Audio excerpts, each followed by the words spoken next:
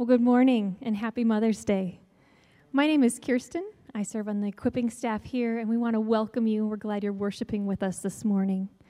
If this is one of your first times with us, I want to draw your attention to a card in the seat in front of you. We would love for you to share some information with us so we could get to know you and share a little bit about the ministry here at Stonebridge. You can also text the word welcome to the number on the screen. On the back of that card is a place for prayer requests, and we would love for you to put your praises and prayers, and we would join you in lifting those up throughout the course of this week. You can put that card in the in the offering plate as it comes by you, or take it out to the welcome desk at the end of this service, and we have a free gift for you if you're our guest here today. Well, as the video stated, today we are celebrating all women in our lives. Grandmas, mothers, aunts, sisters, friends, anyone who's nurtured us throughout our life. And we're so thankful for them. And we want to celebrate because they're special to us, but also because God commands it in Exodus 20. And before Randy brings a message from that passage this morning, I want to invite you to stand with me, and we're going to read through that passage together responsively. So I'll read where it says leader, and then you respond. Exodus 20, 1 through 17. And God spoke all these words, saying, I am the Lord your God, who brought you out of the land of Egypt, out of the house of slavery. You shall have no other gods before me. You shall not make yourself a carved image or any likeness of anything that is in heaven above, that is the earth beneath, or that is the water underneath. You shall not bow down to them or serve them.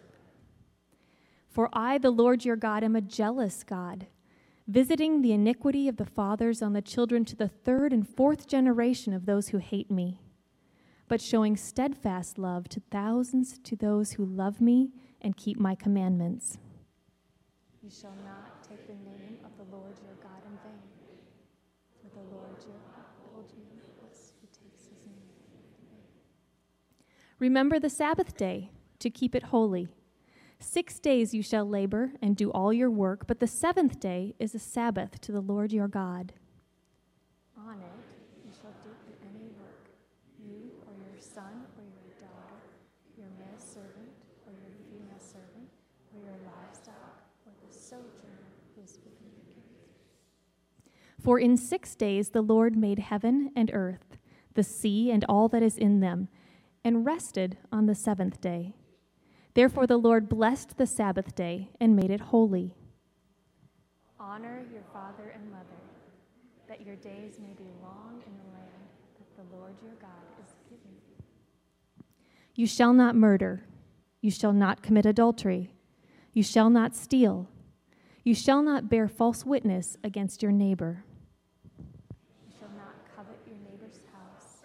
You shall not covet your neighbor's wife or his male servant, or his female servant, or his ox, or his donkey, or anything that is your neighbor's.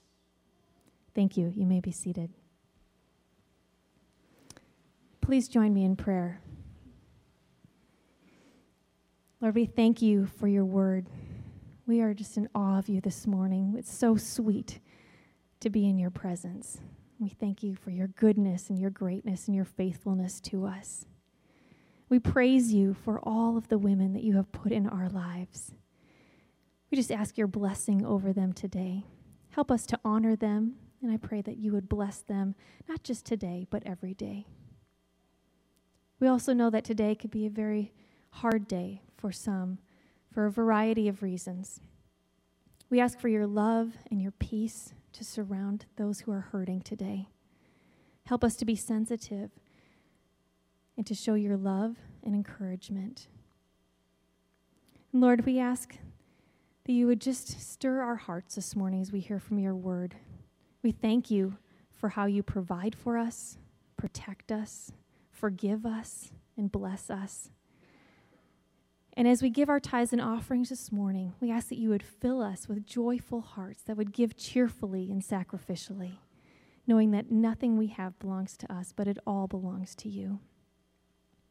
We ask that you would open our eyes, our hearts, and our minds as we hear from your word, that we would understand that your commands turn into promises that bring healing in our relationships.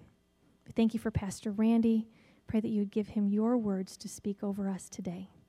In your name we pray. Amen.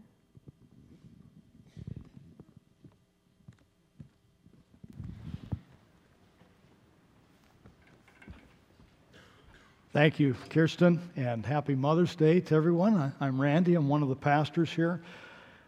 We want to think especially of our college students who are right in the midst of finals and maybe not able to get home to wish their moms happy Mother's Day. And we have one young lady, I think, who's here. Her name is Paula Marquez, and she has been an exchange student at Benton Community from Spain. Paula, are you here? Where are you? Right here. Let's give her a hand of appreciation. So glad you're here. And your mother is the furthest away probably this morning. Yes. Well, good to have you, and thank you for coming to our services.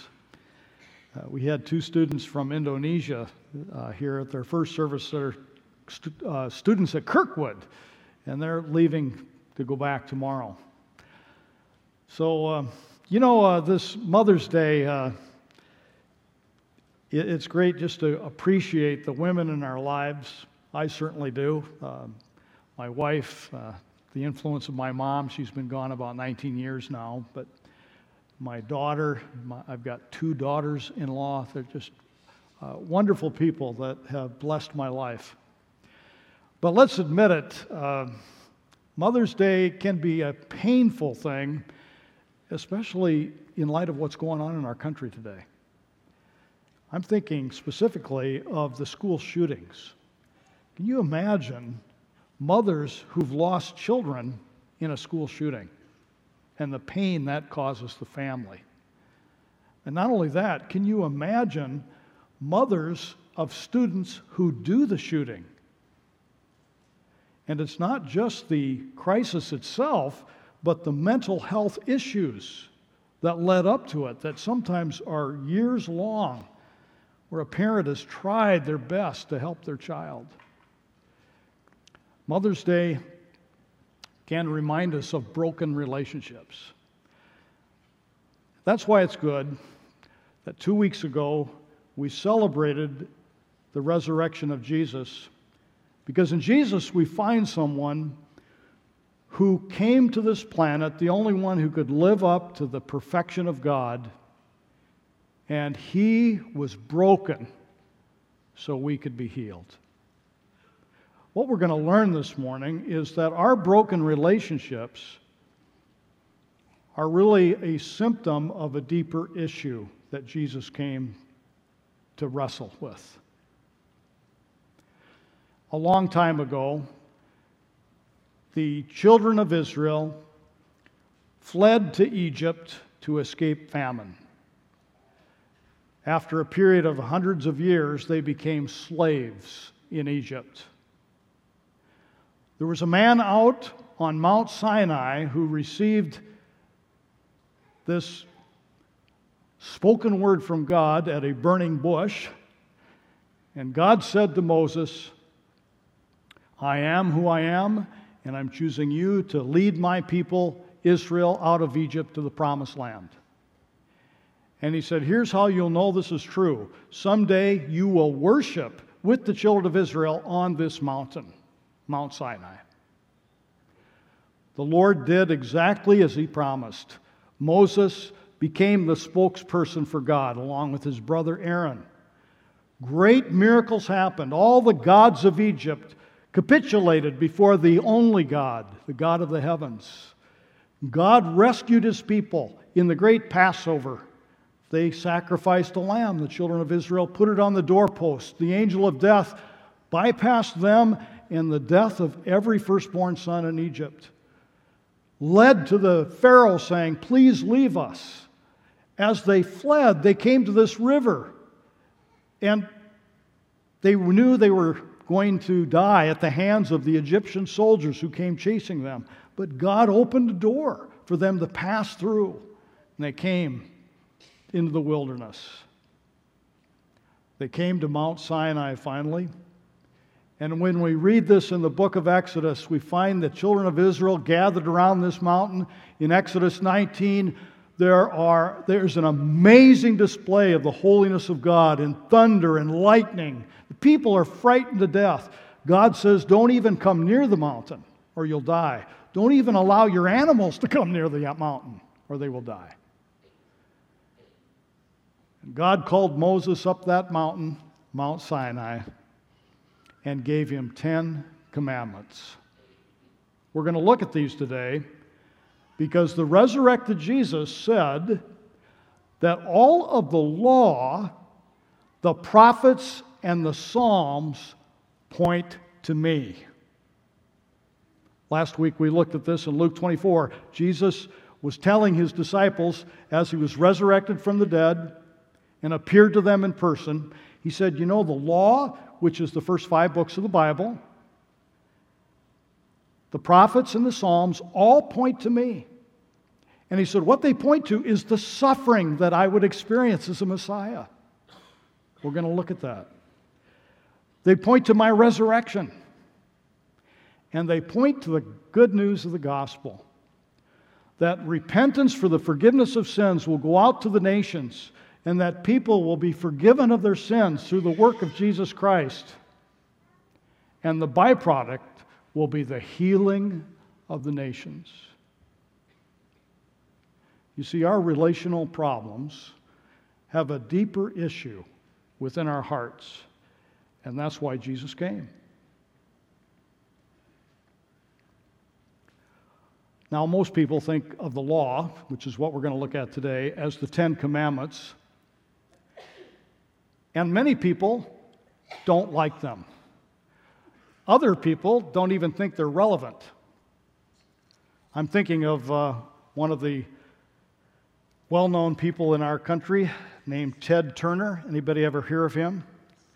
He started cable news network, which we know as CNN. Others of us know him because he was married to a famous movie star for a while. But Ted Turner did not like the 10 Commandments. He thought they were outmoded and irrelevant. And here's what he said. He said, I bet here nobody pays attention to them because they're too old. Commandments are out, Ted Turner said. And so he proposed 10 voluntary initiatives as an alternative, which include helping the downtrodden, that's a good thing, loving and respecting planet Earth, okay, and limiting families to 2 children.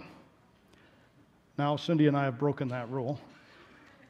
But a lot of people feel like he does, that the 10 Commandments really have no place. Other people who maybe have a deep religious background believe that the 10 Commandments are like a ladder to get us to heaven. If we just keep these 10 commands, and we can because we're so great, we'll stand before God someday in judgment and we'll say, you know, I did my best to keep them, and God's going to say, okay, come on in. Such is not the case. The 10 Commandments are not a ladder to heaven. I like what Colin Smith, a pastor in Chicago, said. He said, God was not saying, I'm giving these to you that you may become my people. He was saying, I'm giving these to you because you already are my people. In other words, because of the great Passover and God calling his people out of Egypt to the promised land, they've already been redeemed, and now he's giving them his covenant rules for human flourishing. That's why he gave it. Our salvation is not in the Old Testament by the 10 Commandments, and the New Testament by grace. Salvation has always been by grace through faith in Jesus Christ.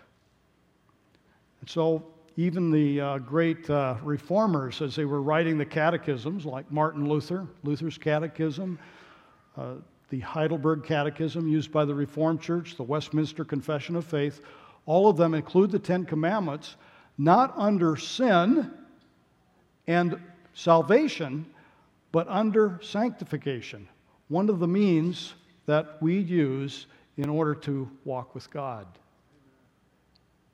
So I want to bring that up because somehow the law points to Jesus. Somehow the Ten Commandments points to Jesus.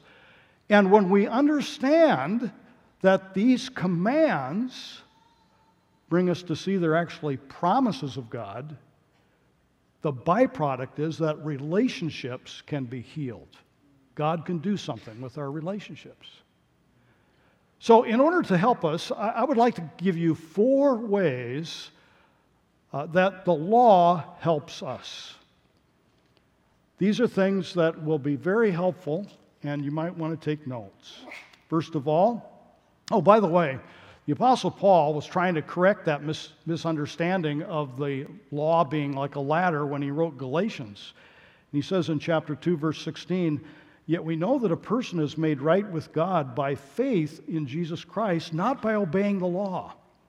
And we have believed in Christ Jesus so that we might be made right with God because of our faith in Christ, not because we've obeyed the law. For no one will ever be made right with God by obeying his law." And we're going to find that out as we look at these 4 things. So first of all, I would suggest to you that the law of God, the 10 Commandments, the first 5 books of the Bible, the Pentateuch, teach us as a telescope of the magnificent glory of God. The law of God is like a telescope that magnifies God's glory. Now, please don't misunderstand me. I'm not saying that God is so small that we need a telescope to see him. The case is that our spiritual eyes are so blind we can't see his glory. And so God has given us this law in order for us to see his attributes, to see his character. Let me give you some examples from your Bible. I hope you have your Bible open with me to Exodus chapter 20. The first command, "You shall have no other gods before me." He's saying, I am the only God. There is no other God. Don't make an image. What's he saying? Making a physical expression distracts from my glory. That's exactly what people in America do today. When I think of God and they've got a mix and match of a bunch of things they've gathered together, this is how I think of God. And when they say, this is how I think of God, everything that follows is not God. Honor your parents. God is saying that all fatherhood derives from him and that all authority is his. No adultery. Don't commit adultery. He's saying that he is pure, holy, and faithful. No stealing. He's saying, I am trustworthy and generous. Don't bear false witness. He says, I am the truth. Don't covet. He's saying, I am at peace and content in myself. Now, when we see God as the law using a telescope to see him and as who he really is, that doesn't sit well with us as human beings because we like to be our own gods. We don't like someone telling us how to live.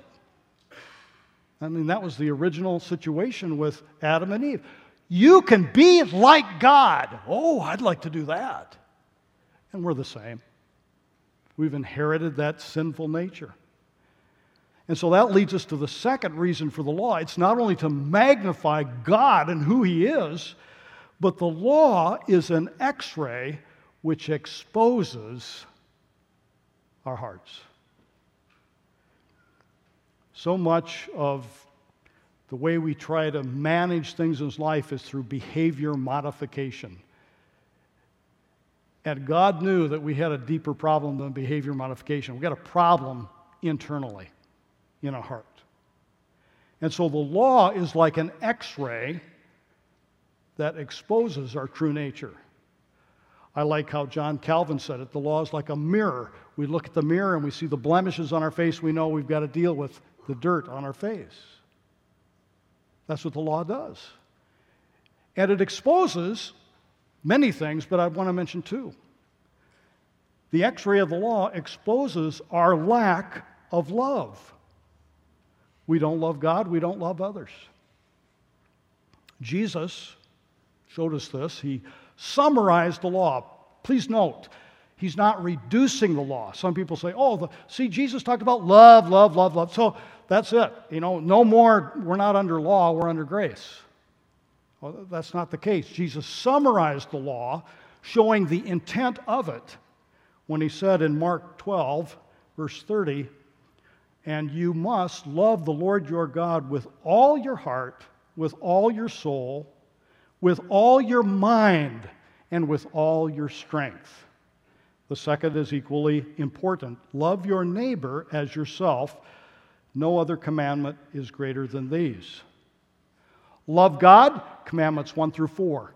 Love your neighbor, commandments 5 through 10. So, let's just be honest. If God were to take a thermometer and put it in our spiritual heart, would our hearts be burning hot for God? Do we love Him above all things? Or do we get obsessed with something more than Him? One of the reformers said, our hearts are like an idol factory. We're pumping out idols that we bow down and worship more than God. We don't love God. Who would say, I love Him with all my heart, soul, mind, and strength? Yes, we want to as Christians.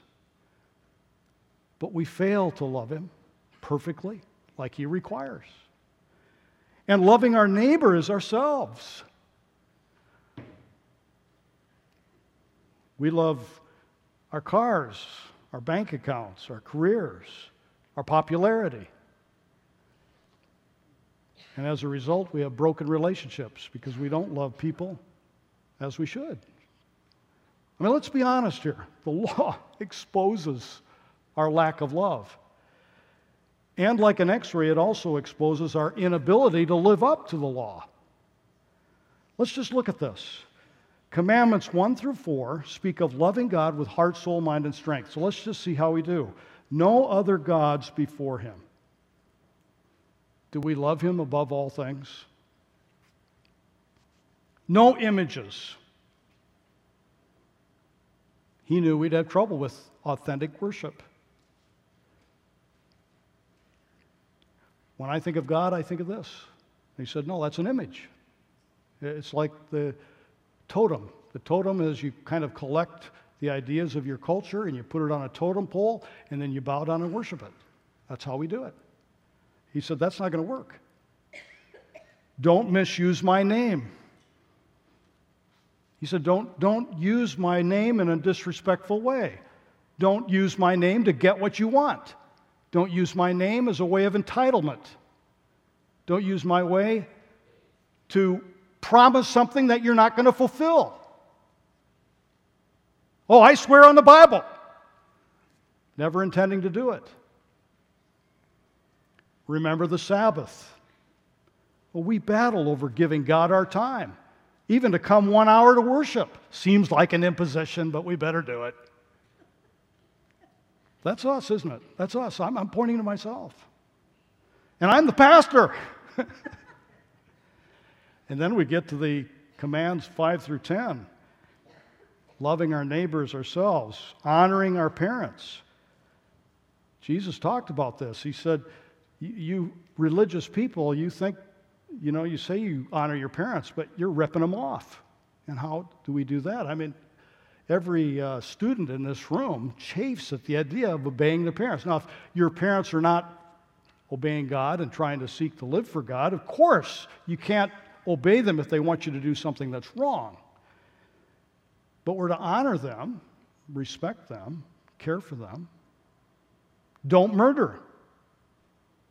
Jesus took every one of these commands, all 10 of them, and intensified them by drawing attention to the heart. So we say, don't murder. Jesus said, if you are angry with your brother and call him a name, that is murder.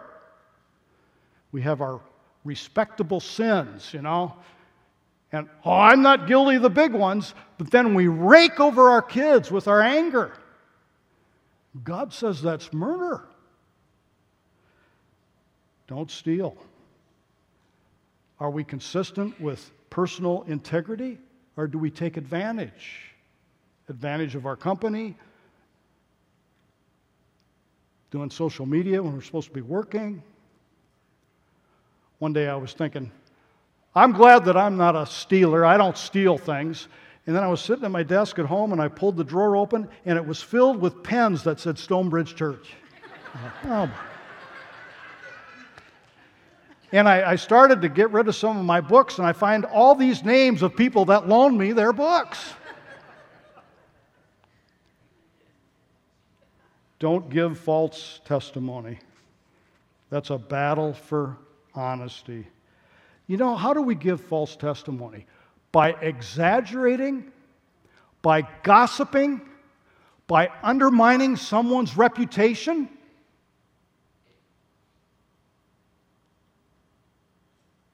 And social media is filled with this, even by people who profess to be Christians. My brothers and sisters, that is bearing false testimony. I was so shocked this week. I was at a Gospel Coalition event with a bunch of pastors. Colin Hansen from Gospel Coalition was speaking. He said, and he deals with a lot of pastors, he said that from 1999 to 2014, there has been a 24% increase in death by suicide by pastors. And he said, why? We have more mental health opportunities than ever before. It is no longer a stigma to talk about your anxiety and depression. And pastors have the resources of the Word of God. Why? And we're not sure yet. But he gave a possibility, and I know mental health experts are looking at this, the link between social media and the growing increase of suicide amongst all areas of our population. Much of it related to bearing false witness. I don't know about you, but I'm really convicted by that. What comes out of my brain through my fingers onto the computer and out to the world. That's too convicting. Let's go on to don't covet. This is a battle to be content. Again, social media strikes that chord of jealousy in us. We've got a problem afflicting us today. It's called FOMO. Have you heard about the FOMO disease? The fear of missing out. Someone posts something on Instagram or on Facebook, and they're having this great time in some exotic place, and we go, oh, why can't I be doing that? Fear of missing out. We are a discontent people. Coveting is really an example of worshiping something more than God.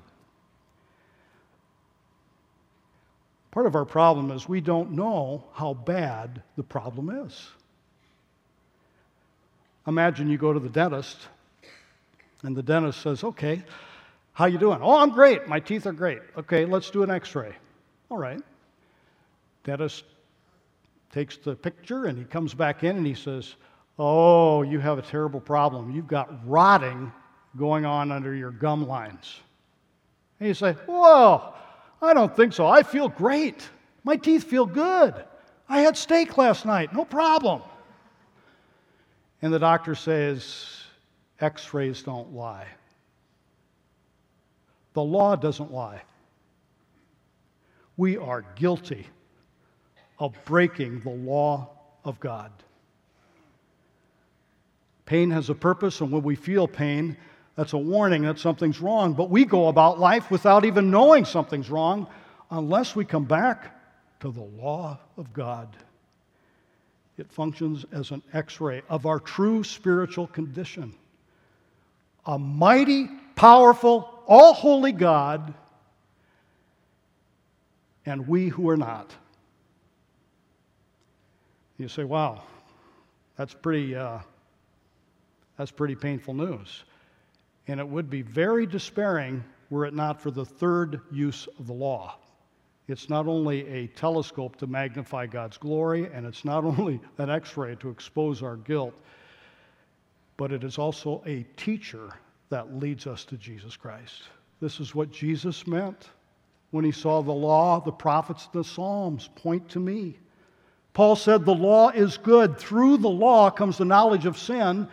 And he said this because in Galatians 3:24, let me put it another way, the law was our guardian until Christ came. That is a teacher. It protected us until we could be made right with God through faith. The law points to Jesus. This is why the Ten Commandments came after the Passover. Remember from the very beginning of time, when Adam and Eve sinned, God killed an animal. There was death and blood so that they could be covered with animal skins and be right with God. And then there was the Passover. And then came the instructions on building the tabernacle, which is the majority of the book of Exodus, and the Ark of the Covenant, on which the mercy seat sat. Blood sprinkled on that mercy seat through the death of animals to atone for sin. All of that pointed to Jesus as the only one who has the way to cleanse our guilty hearts. Sometimes pride gets in the way of understanding the law. Jesus poked at religious people just like you and me in John chapter 5. He said, you search the Scriptures because you think they give you eternal life. But he said, the Scriptures point to me. And you refuse to come to me that you may receive this life. You see, we have a tendency to want to work our way to God, the ladder. And he says, no performance will help. We stand condemned. And apart from Christ, we have no hope. I found help. I can't remember who the author is now who described this, but he said, imagine you're in an airplane and the flight attendant comes down and says, hey, we think that you should have this because you may need it. What is it? Well, it's this bulky pack called a parachute. Yeah, you should put this on, it'll help you. Okay, my best life now, I'll put that parachute on. You put that parachute on and, you know, it's really uncomfortable. You can't lean back in your seat, and then somebody walks by, spills coffee on you, and you can't get up to brush it off. You know, it's just miserable. I don't need this thing, and you take off the parachute. Worthless. But imagine this. Let's say the flight attendant comes down and says, you need to know this plane is cracking up. We're entering some really difficult terrain here. We think we may go down. The only way you're going to survive this is if you put on this parachute. I would suggest you put it on now because in a few minutes we may be really entering a place where this plane's going to go down. Now, what is your attitude at that point? Oh, yes, let me put the parachute on. Yes, let me put it on right now. Somebody walks by, still spills coffee. No big deal. No big deal. You see, that's why Scripture says, put on the Lord Jesus Christ. He is our only hope because we have a holy God and hearts that are sin sick. And our only hope is that this law points to Jesus, who alone lived up to it. We could never live up to that law, but Jesus did. And because he was willing to be pulverized physically and forsaken on the cross, he is able, through his death and resurrection, to forgive those who repent and trust in him. Do you see how the law is like a teacher pointing to Jesus? The law exposes our guilt, but the law also points us to Jesus. And one of the fruits of being forgiven is the healing of relationships. And that leads us to the fourth use of the law, and that's that the law is like a train track that provides direction for life. When we repent of our sins, own up to our inability to keep God's holy law and stand in His holy presence, and He forgives us, we now have the capacity to come back to His law and see it in a positive way. The prophet Ezekiel spoke of this in Ezekiel 36:26. He wrote these immortal words. God is speaking, and He says, I will give you a new heart, and I will put a new spirit in you. I will take out your stony, stubborn heart and give you a tender, responsive heart, and I will put my spirit in you so you will follow my decrees and be careful to obey my regulations. Isn't that beautiful? God gives us His Spirit so that we now can obey His law. And we begin to look at it in a positive way. There was a Puritan author named Samuel Bolton who said, the law sends us to the gospel that we may be justified, that is, saved, made right in God's eyes. And then the gospel sends us back to the law again to inquire what our duty is in being justified. That's beautiful. The law becomes something of great worth because the Spirit of God is giving us a new desire to keep it. Colin Smith, in his book, described Bible teacher Charles Price, and he was talking about a man who he knew who had been in prison for theft. And while he was in prison, he was wonderfully converted. Somebody shared the gospel with him, and he repented of his sins and trusted in Jesus. And he was so happy when he was able to get out of prison, but he was worried that he'd go back to his old life. And so he decided, I'm going to go to church, because that's the place where I can find Christian friends and hear the truth. First Sunday back in the church he looks at the front of the church, and there are the 10 Commandments posted. And he's looking up at the 10 Commandments, and he's thinking, thou shalt not steal. And he felt so condemned. He said, I'm afraid I'm going to go back to my old life. Thou shalt not steal. And then as he sat and prayed and listened to the Word and sang the hymns, this message came to him, a sense from the Holy Spirit. You shall not steal. You shall not steal because I made you new in Jesus. My Spirit will give you the strength to overcome this habit of stealing. And all of a sudden, he looked at the law and thought, this is not a condemnation for me. Now that I'm in Christ, this is a promise. You will not steal any longer. You will not commit adultery any longer. You will not be angry and hurt your brother any longer. You see, the law is intended by our God as an affirmation, and we, being changed by the Spirit of God, now delight in the law. We love the law. Do you see it? This is why we need the law, as a way in which we draw near to God.